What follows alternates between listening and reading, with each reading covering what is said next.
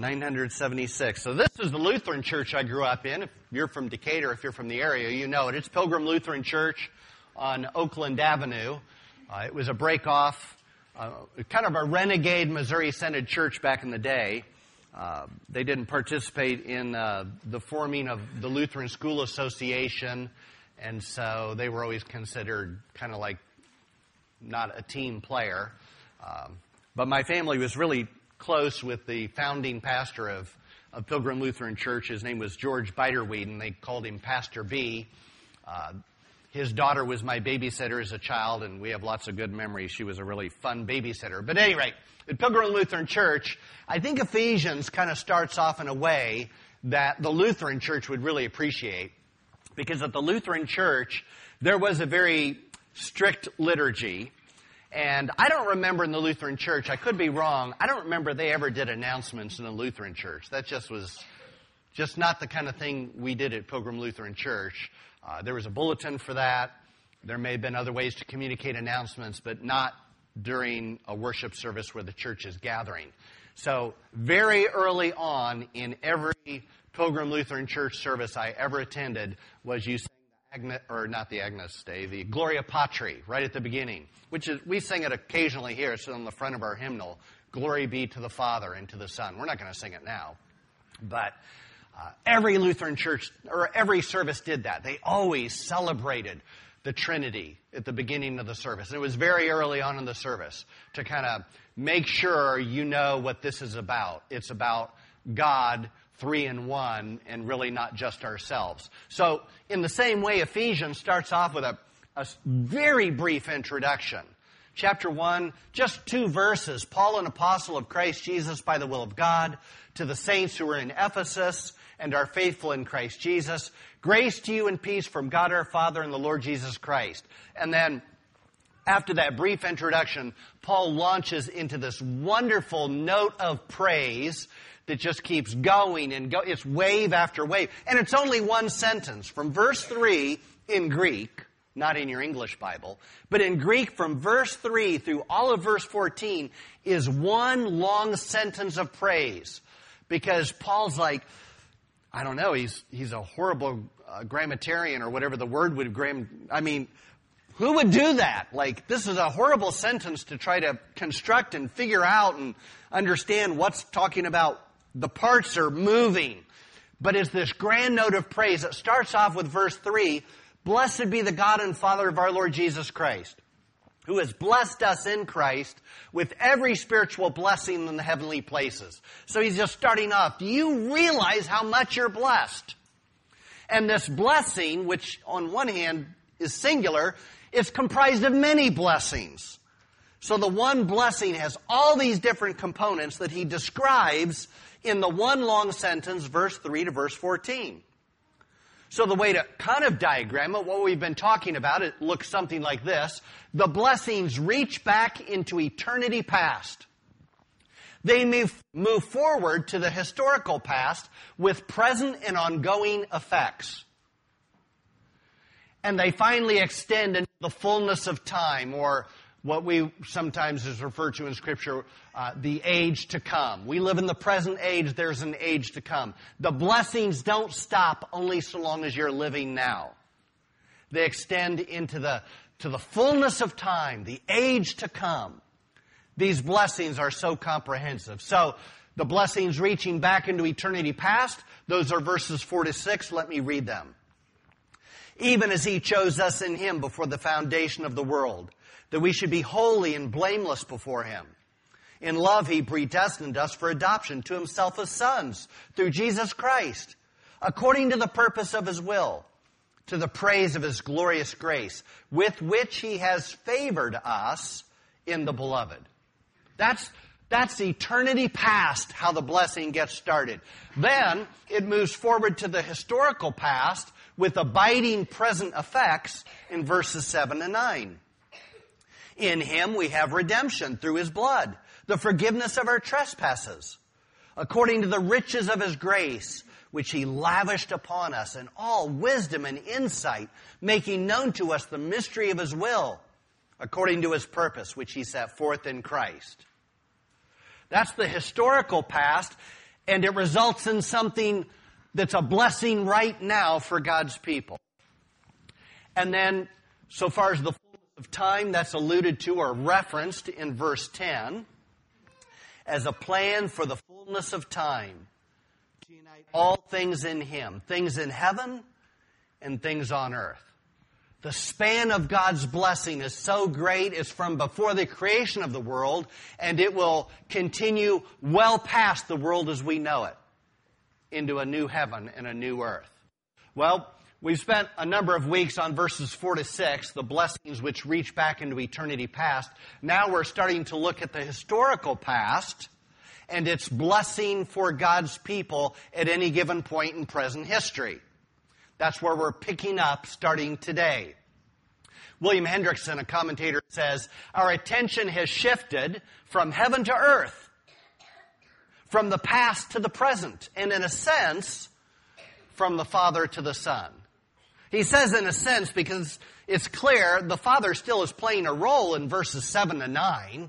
He's still playing a role in verse 10. He's playing a role through it all. But in a sense, the focus of attention shifts from what the Father has planned from before creation to what is happening in history as it plays out. In the fullness of time, Christ was born. In the fullness of time, He died on a cross. In the fullness of time, according to Scripture, He rose again on the third day. All this is a fulfillment of what God had purposed from before we ever knew anything about it. So I thought that was a great quote by William Hendrickson. What we have now, he starts off is, what we have now, we have redemption. Because of this historical past, Christ came laying down His life for the forgiveness of sins, for the forgiveness of trespasses. If He doesn't lay down His life, there is no forgiveness of sins. There is no So Scripture has this wonderful phrase to believers, what we have. And sometimes we don't realize what we have because we look at what we don't have. And sometimes what we don't have, we think, is if God would give us those things, we would be contented, happy, peaceful people. But in fact, if you're a Christian, what God has given you, what you have, is the basis of your peace and your joy and your contentment. And that brings me to the Scripture reading that's in your bulletin. Different volunteers can read. You don't need to read the reference. Where it's bold print, everybody reads together. So just to get us started, I'll read the first volunteer part, but you've got to help me at the beginning because it's a bold print. Let's read. In Him we have redemption through His blood, the forgiveness of our trespasses according to the riches of His grace, which He lavished on us in all wisdom and insight, making known to us the mystery of His will, according to His purpose, which He set forth in Christ, as a plan for the fullness of... My little children, I am writing these things to you so that you may boast as if you did not. That's what we have. That would be a good focus of our attention, and it's a good way to pray to God, thanking Him for all that we have. That's part of the blessing. So, now back to Ephesians in verse 7. We're going to talk a lot about the word redemption, which is a word that we don't probably use a lot in our culture. Not so much as we become more modern, it probably gets used less. But the easy way in which it's used would be different stores offer different rewards programs. The only one that I know that I personally benefit from, I guess on some level, would be Kroger. The more dollars you spend at Kroger, the more points you get, which you can then exchange those points to get cents off of your gas purchase, which nowadays, sometimes it's a deal, sometimes it's not. It just kind of depends on the price of Kroger. It depends on how much money you've spent at Kroger, how many points you've gotten. But when you do that, it's commonly said you redeem your points for cents off of your purchase. You redeem them. So from using the word in that way, we know that redemption has something to do with a transaction where we receive something of value, but to receive something of value was also given. That's redemption. We redeem things. Well, let's build on that. Let's start with my unabridged dictionary in my office. The word redemption is defined this way. And there are like levels, like I don't know how many total definitions they give. I'm giving you the top 2 definitions for the word redemption. Number 1, an act of redeeming or the state of being redeemed. That doesn't help much. Number 2, deliverance or rescue. Now that's interesting. I think that plays well. In Him we have redemption. In Him we have deliverance. In Him we have rescue. Through His blood, the forgiveness of our trespasses. Let's shift from the word redemption to the word redeem out of the same dictionary. The top 3 definitions it gives are these. Number 1, to buy or pay off, clear by payment. To redeem, to buy back. And to redeem, to recover by payment or other satisfaction. All those fit quite well with what Paul writes about this blessing we have in a historical past where we have redemption through His blood. By Christ offering up His life as a sacrifice for sin, we have redemption. We've been rescued. We've been recovered by payment. We've been bought back. And it came at a certain cost. That's just a secular understanding of the word redemption.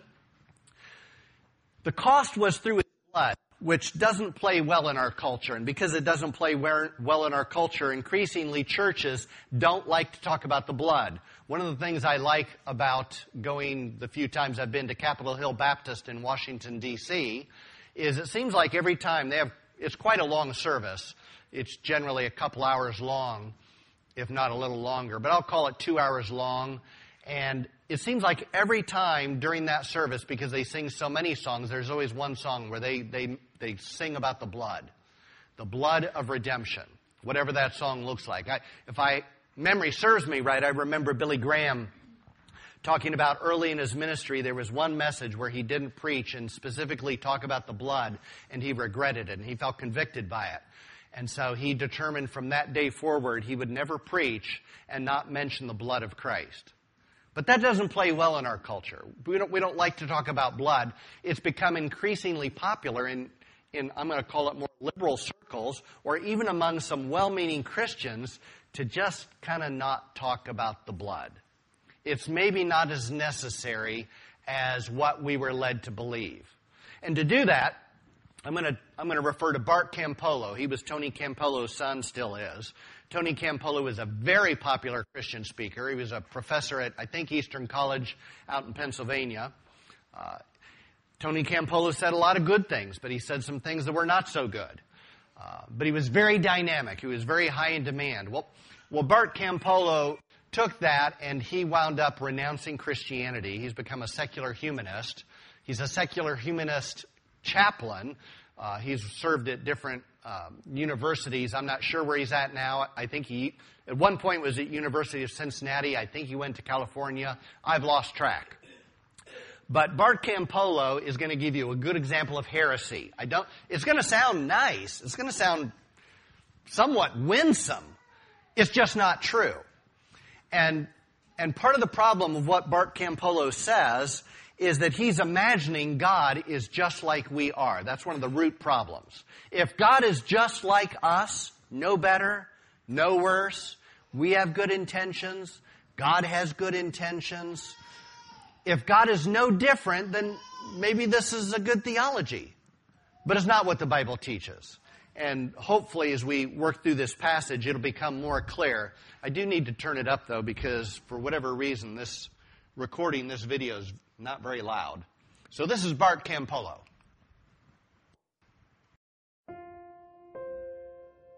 Most evangelicals say, what's the point of Jesus? And they go, well, he came to die for our sins. And I don't think that was the point. God wants to forgive you, but he can't forgive you unless he kills somebody. And so Jesus came so that God could kill him instead of you. And so it ends up being like, dear Jesus, deliver us from God. And I sort of go I think if I read Jesus right, we're supposed to just forgive people, not kill anybody, no retribution, just forgive. And if they screw up again, do it maybe 70 times 7. Just forgive people out of the goodness of your heart. So I sort of tend to think that God, if he wants to forgive us, just forgives us. So I think that Jesus came to talk about, Jesus came to talk about the grace, to share this is who God really is. And he's probably pretty aware of the fact that if you shared grace, the religious people would kill you because it would evacuate them of all authority. If God just loves people regardless of what they do, then like all the rule keepers and the rule makers, they're screwed. So like I think like he may have known he was going to die. He did know he was going to die. But he didn't come to die. He came to love and to share love, knowing that this is how it's going to end. And so if I was a Christian and I was going to celebrate anything, I'd celebrate the resurrection. But the idea of like the cross is the moment in history, like your God must really suck if he has to kill somebody. If he just can't get around to forgiving you unless he kills somebody. It just doesn't make sense to me.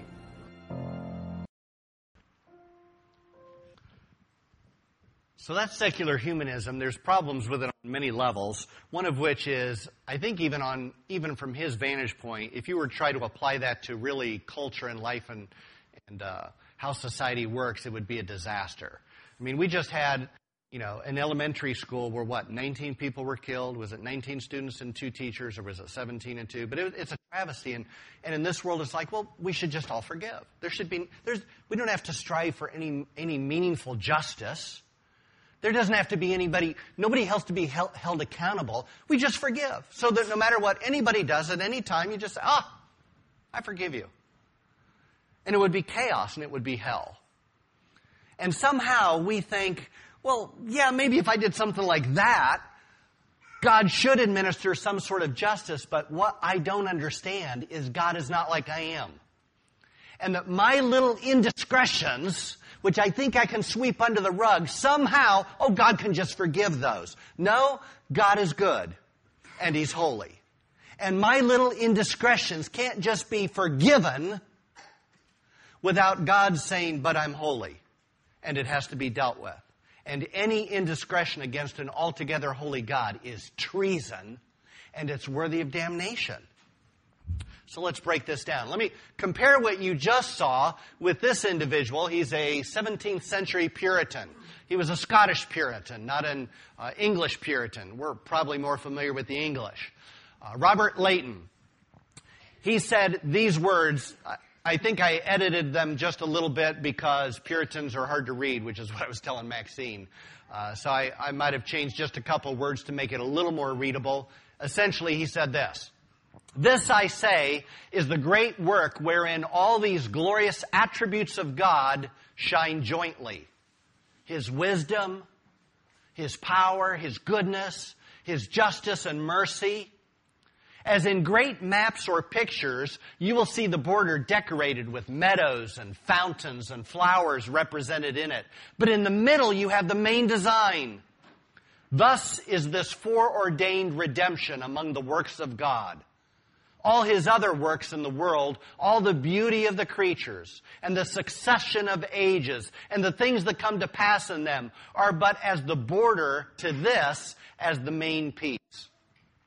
So what he's suggesting, what he would tell Bart Campolo is, you're admiring something about the border. Christ did love. He is a friend of sinners. He did many admirable things. But if in all of that you missed the cross, you've missed the center. You've missed the point of it all. That's the focus. That's why the border is meant to draw you in to this one essential truth that if we don't have that, we really fall dead in our sins. We remain dead in our sins. It's kind of like there's another passage, you're familiar with it in Psalm 19. The heavens declare the glory of God. And they do. But if I think I can go through life and have peace with God because I celebrate his creation, and I never get to the cross, I've never gotten to the point of all that God has done. All of his wisdom, all of his power, all of his character. Not revealed in creation to that extent, only revealed in the person of his Son to that extent. The cross is central to it all. If Robert Leighton is right, and I think that he is. Redemption is closely associated with the previous blessing of adoption as sons. Now, adoption as sons is a wholly positive image. that you could be adopted as a son into the family of God. Christ is your brother. That's a very positive image. But enhancing that is this idea of redemption, because redemption is how the adoption took place. In any adoption, there's paperwork that needs to be done. There are legalities that need to be satisfied. You just can't adopt somebody and it be legal when you haven't gone through the legal process. There's adoption as sons, but it requires a process. It requires redemption. Even in a lesser sense than adoption, if you were to purchase a piece of property or if you were to purchase a home, there's going to be a title search. And when they do the title search, or if there are outstanding debts against that property, you are now liable for those debts. You cannot own that piece of property unless you deal with the debt. In the same way, for God to adopt into His family, you know what? There's a debt. You can't adopt without dealing with the debt. That's redemption. It deals with the debt. What are we going to do about the debt? Of adopting a sinner such as that into God's family. What do you do with the debt? Redemption. Redemption answers the question is how the debt is dealt with. One of the key differences between redemption and adoption is the environment from which each word is taken. Adoption, we've already talked about it, it's a relationship word. It's a very positive word. It's describing a desirable relationship. But the word redemption is not a relationship word, it's a marketing word. It's an economic word. It's taken out of the marketplace. Specifically, especially in their culture, it would be identified with slavery. So now we've got a better picture of what adoption into God's family looks like. God adopts out of a slave market of sin, because that's what we were. And a cost had to be paid to be adopted, not as a slave into God's family, but as a son into God's family. Now you've got two images put together which are completing a picture of what it means to be a receiver, a recipient of the grace of God unto salvation in the Lord Jesus Christ. Adopted out of slavery as God's sons. And both of those acts, adoption and redemption, require Christ, which is very clear in the Scripture. It's in Christ. I think I told you 12 times in that one sentence, Paul talks about in the beloved, in Christ Jesus, in Him. There is no adoption into God's family apart from Christ. But you could be a religious person, and you can be sincere. Cornelius was not adopted into God's family until he placed his faith in Christ. He was religious. He was devout. He prayed. But God knew for him to be adopted into His family as a son, Peter had to be sent. Somebody had to be sent to share with him the gospel so that faith would be in Christ, because adoption is in Him. Redemption is in Him, and no other. There's no other name given under heaven. I didn't make this stuff up. I didn't write it. But God says the only way to have the forgiveness of sins is in Christ. Both of those require Christ. Let's talk about the word in the New Testament, redemption. There are actually three possible words that might be used. You can tell that the first two are very closely related. The third is really quite different. The first word, though it only on one or two occasions is ever translated redemption, it's really not a good translation, but because it is, it's one of the three. The first word, agorazo, it means to frequent the marketplace. In Greek, the marketplace is the agora. So the first word is to do business in the agora. It means to buy, to sell, to transact business. That's the first word that's used. Some very notable verses that use the word. One is Revelation chapter 5, verses 9 and 10. And this is where it's actually not a good translation. Though the context makes it clear we're talking about more than just a purchase. We are talking about what leads to adoption. Revelation, it's a worshiping the Lamb. It's worshiping God in the scenes of heaven. It says, they sang a new song saying, "Worthy are you to take the scroll and open the seals. For you were slain, and by your blood you ransomed for God people from every tribe, language, people, and nation." You ransomed for people for God from all over the world. Well, the word actually means bought. He did ransom people, redeem people from all over the world, but there the word is actually just bought. He bought people from all over the world. The second time it's used, by the way, the word is used 31 times in the New Testament. I'm only showing you 2. Of the 31 times it's used in the New Testament, 28 times they translate it bought, buy. A certain man went to buy a certain plot of land. He bought this. He purchased that. 28 or 31 times, that's exactly how it's translated. The other very interesting case is in 2 Peter chapter 2 and verse 1, and this is regarding false teachers. It reads, "But false prophets also arose among the people, just as there will be false teachers among you, who will secretly bring in destructive heresies, even denying the master who bought them." According to 2 Peter chapter 2 and verse 1, these false teachers have been bought by Christ. And it's this idea of a purchase. It's just a marketing kind of word. There's not a lot filled in. There's probably more questions than are answered by the word. Is all we know is a purchase. The second word is similar to the first word, but it's got this prefix X, so it looks like this. The X makes it a strengthened form of the first word. It means to buy, just like the first word, but now the prefix means to buy out, or to buy up, or to buy back. It's commonly used of purchasing a slave with a view to his freedom. So in 2 Peter chapter 2 verse 1, you've got Christ buying false teachers. I don't know why, and we'll let Larry handle that in Sunday school. He handles controversy quite well. Because I'm sure there are all kinds of answers what that could possibly mean. But the second word is far clearer. The emphasis is still on a purchase is being made, but now it's to buy out. In fact, that's the primary meaning. It could be up or back, but primarily it's to buy out of the marketplace. It's to take out of the marketplace. That's the second word. Notable examples of this are in Galatians. And Galatians is only one book before Ephesians, so go back to Galatians. Chapter 3, verses 4 and 5. This is the second word for redeem. Galatians chapter 3, verse 4.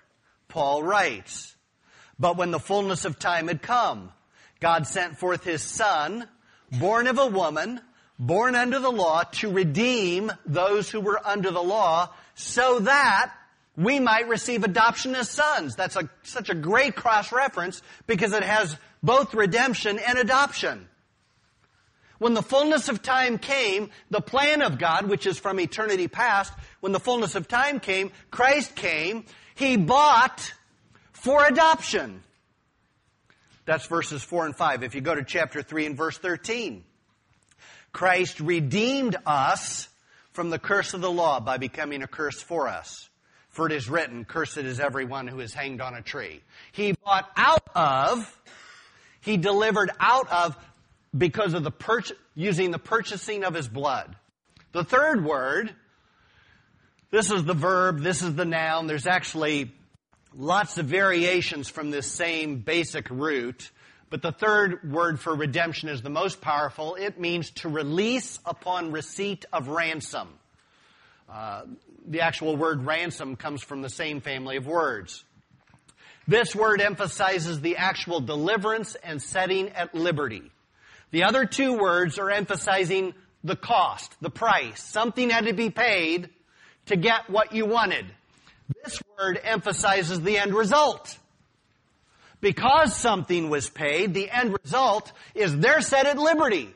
They're free because of that end result. That's the word that's used in Ephesians chapter 1 and verse 7, where we are at. It's used in verse 14. It's used in Colossians 1, 13 and 14. That's in your scripture reading. You can look at it again there. It's used in Romans chapter 8 and verse 23. It's buying to set free. I think Jonathan Edwards can help us here. In him we have redemption through his blood. Jonathan Edwards is arguably considered the most brilliant theological mind America has ever produced. that's arguable, but he's often considered that. Jonathan Edwards said this: by Christ's purchasing redemption, two things are intended. Christ's redemption purchased satisfaction and merit. The one pays our debt and so satisfies. The other procures our title and so merits. The satisfaction of Christ is to free us from misery. The merit of Christ is to purchase happiness.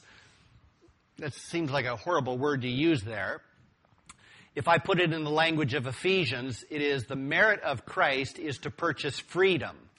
The merit of Christ is to purchase adoption as sons. So he talks about two things there. When Christ purchased, he satisfied and he brought merit. He procured a title. He satisfied the righteous demands of God that justice be met. He paid the debt that I owed. Because I can't be adopted without you taking my debt. And he dealt with the debt. He satisfied a holy God who cannot so much as look upon evil.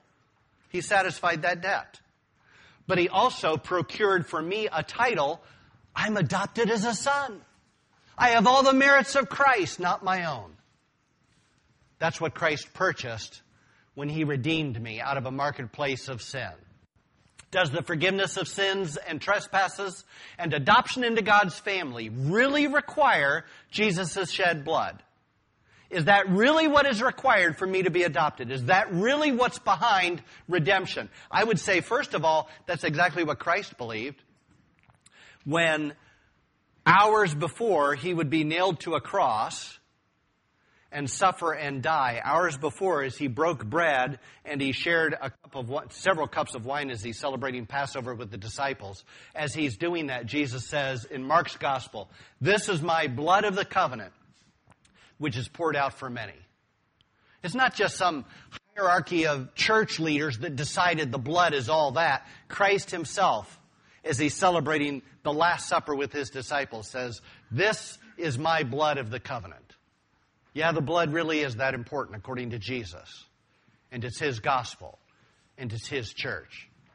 The author of the book of Hebrews surveys the whole breadth of Scripture and makes this remark: without the shedding of blood, there is no forgiveness of sins.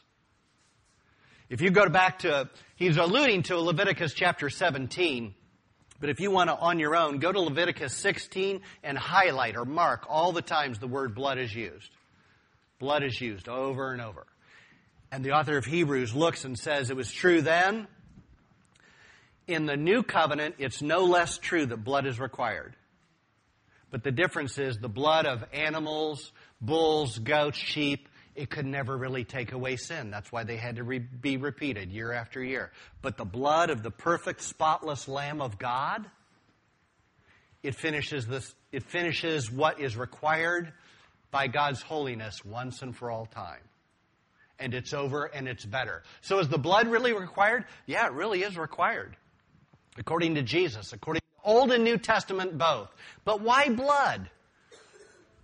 Why couldn't there be some other price that is paid to redeem sinners? Why does it have to be blood? I'm going to suggest to you, this is from the Life Application Bible Commentary. It kind of sets it in the context of the importance of blood going back to the original Passover, when the Jews were redeemed out of slavery in Egypt. You've got similar images. The Israelites were slaves in Egypt, in bondage. They were delivered by blood. So the passage out of this commentary describes it this way. Forgiveness of sins was granted in the Old Testament times on the basis of the shedding of animals' blood. At the time of their exodus from Egypt, the Israelites were spared from the plague of death by killing a lamb with no defects and then placing the blood on the door frames of their homes.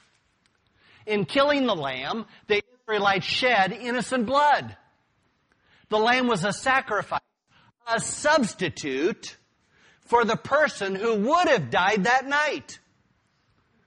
In spiritual terms, in order for sinful people to be spared, an innocent life had to be sacrificed in their place. Now, I don't know if you've ever asked yourself questions about this whole story of the Passover and the Exodus.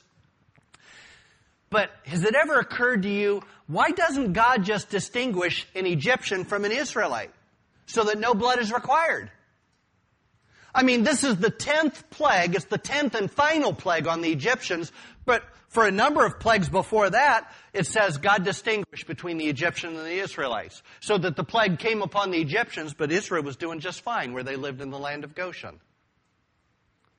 If God is all-knowing, if He's all-powerful, which He is, why doesn't God just decide, when I slay the firstborn, I know the difference between an Egyptian and a Hebrew.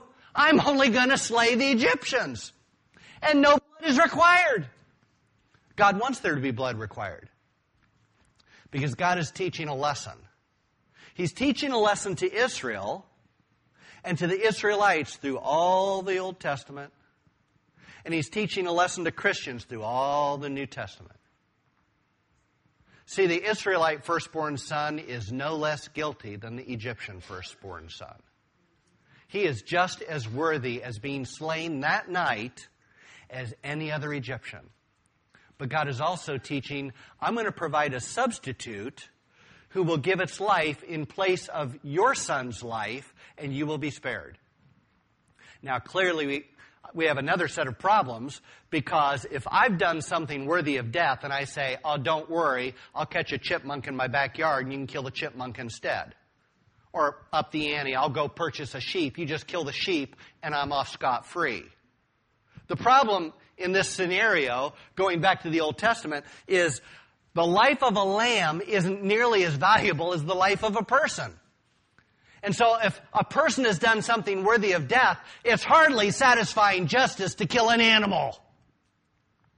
But it's still teaching a principle of substitution and guilt and forgiveness. Because ultimately there's going to come a life that is more worthy than that lamb and more worthy than my life, because it'll be the perfect Son of God. And so the perfect Son of God, His life is worth more than all of our lives put together. And if God had intended to save every fallen angel, and I believe Satan himself, by the sacrifice of His only begotten Son, the blood of Christ is more valuable than any sin that has ever been committed anywhere by anybody. His life is that valuable. But all this is being taught way back in the Old Testament, beginning with Passover. Augustine of Hippo, highly regarded church father, obviously. Augustine said this, "For no one is redeemed except through unmerited mercy, and no one is condemned except through merited judgment." Any who are condemned, they got justice was satisfied. They got exactly what they wanted and what they deserved. Any who are ever redeemed is through mercy, simply extended by the grace of God, because none deserve it. This may help you. I guess I forgot about this. To finish this up, through His blood, the forgiveness of our trespasses according to the riches of His grace. The world of difference between not out of the riches of His grace, but according to. I don't really keep up on who the richest person is. I'm going to go with Elon Musk because I like his chutzpah. But Elon Musk, let's go. He's the wealthiest man on earth. He's a billionaire times over. If Elon Musk says, we write him a letter like, we could really use, we just want to start with a whole new building. And he's like, I will give money to your project out of my wealth. If he gives out of his wealth, that isn't the same as giving according to his wealth. If he gives $1, he gave out of his wealth. But if he gives according to his wealth, it's commensurate with how much wealth he has. This redemption is according to the riches of His grace. Not just out of His grace, according to the riches of His grace, which He lavished on us. If you're not impressed by this grace, it makes me think you don't understand the slavery of sin and the cost of the blood, because we were redeemed according to the riches of His grace. Romans says, the second part, where sin increased, grace abounded all the more. All the more. It's according to His grace. I want to end with a a 5-minute video, and then we'll be out of time, unfortunately. But it's from the Bible Project. It does a pretty helpful video, which is the opposite of what you saw Bart Campolo talk about, where in this video it talks about atonement, redemption, and the cost. If you've never seen these videos, I recommend them highly to you. You will only understand the Bible better by watching these free videos off YouTube. It goes like this. That in Him we have redemption, the forgiveness of our trespasses, the riches of His grace, according to the riches of His grace. That's why the church gathers and celebrates. It's because of His grace. Next week we'll celebrate with the Lord's Supper.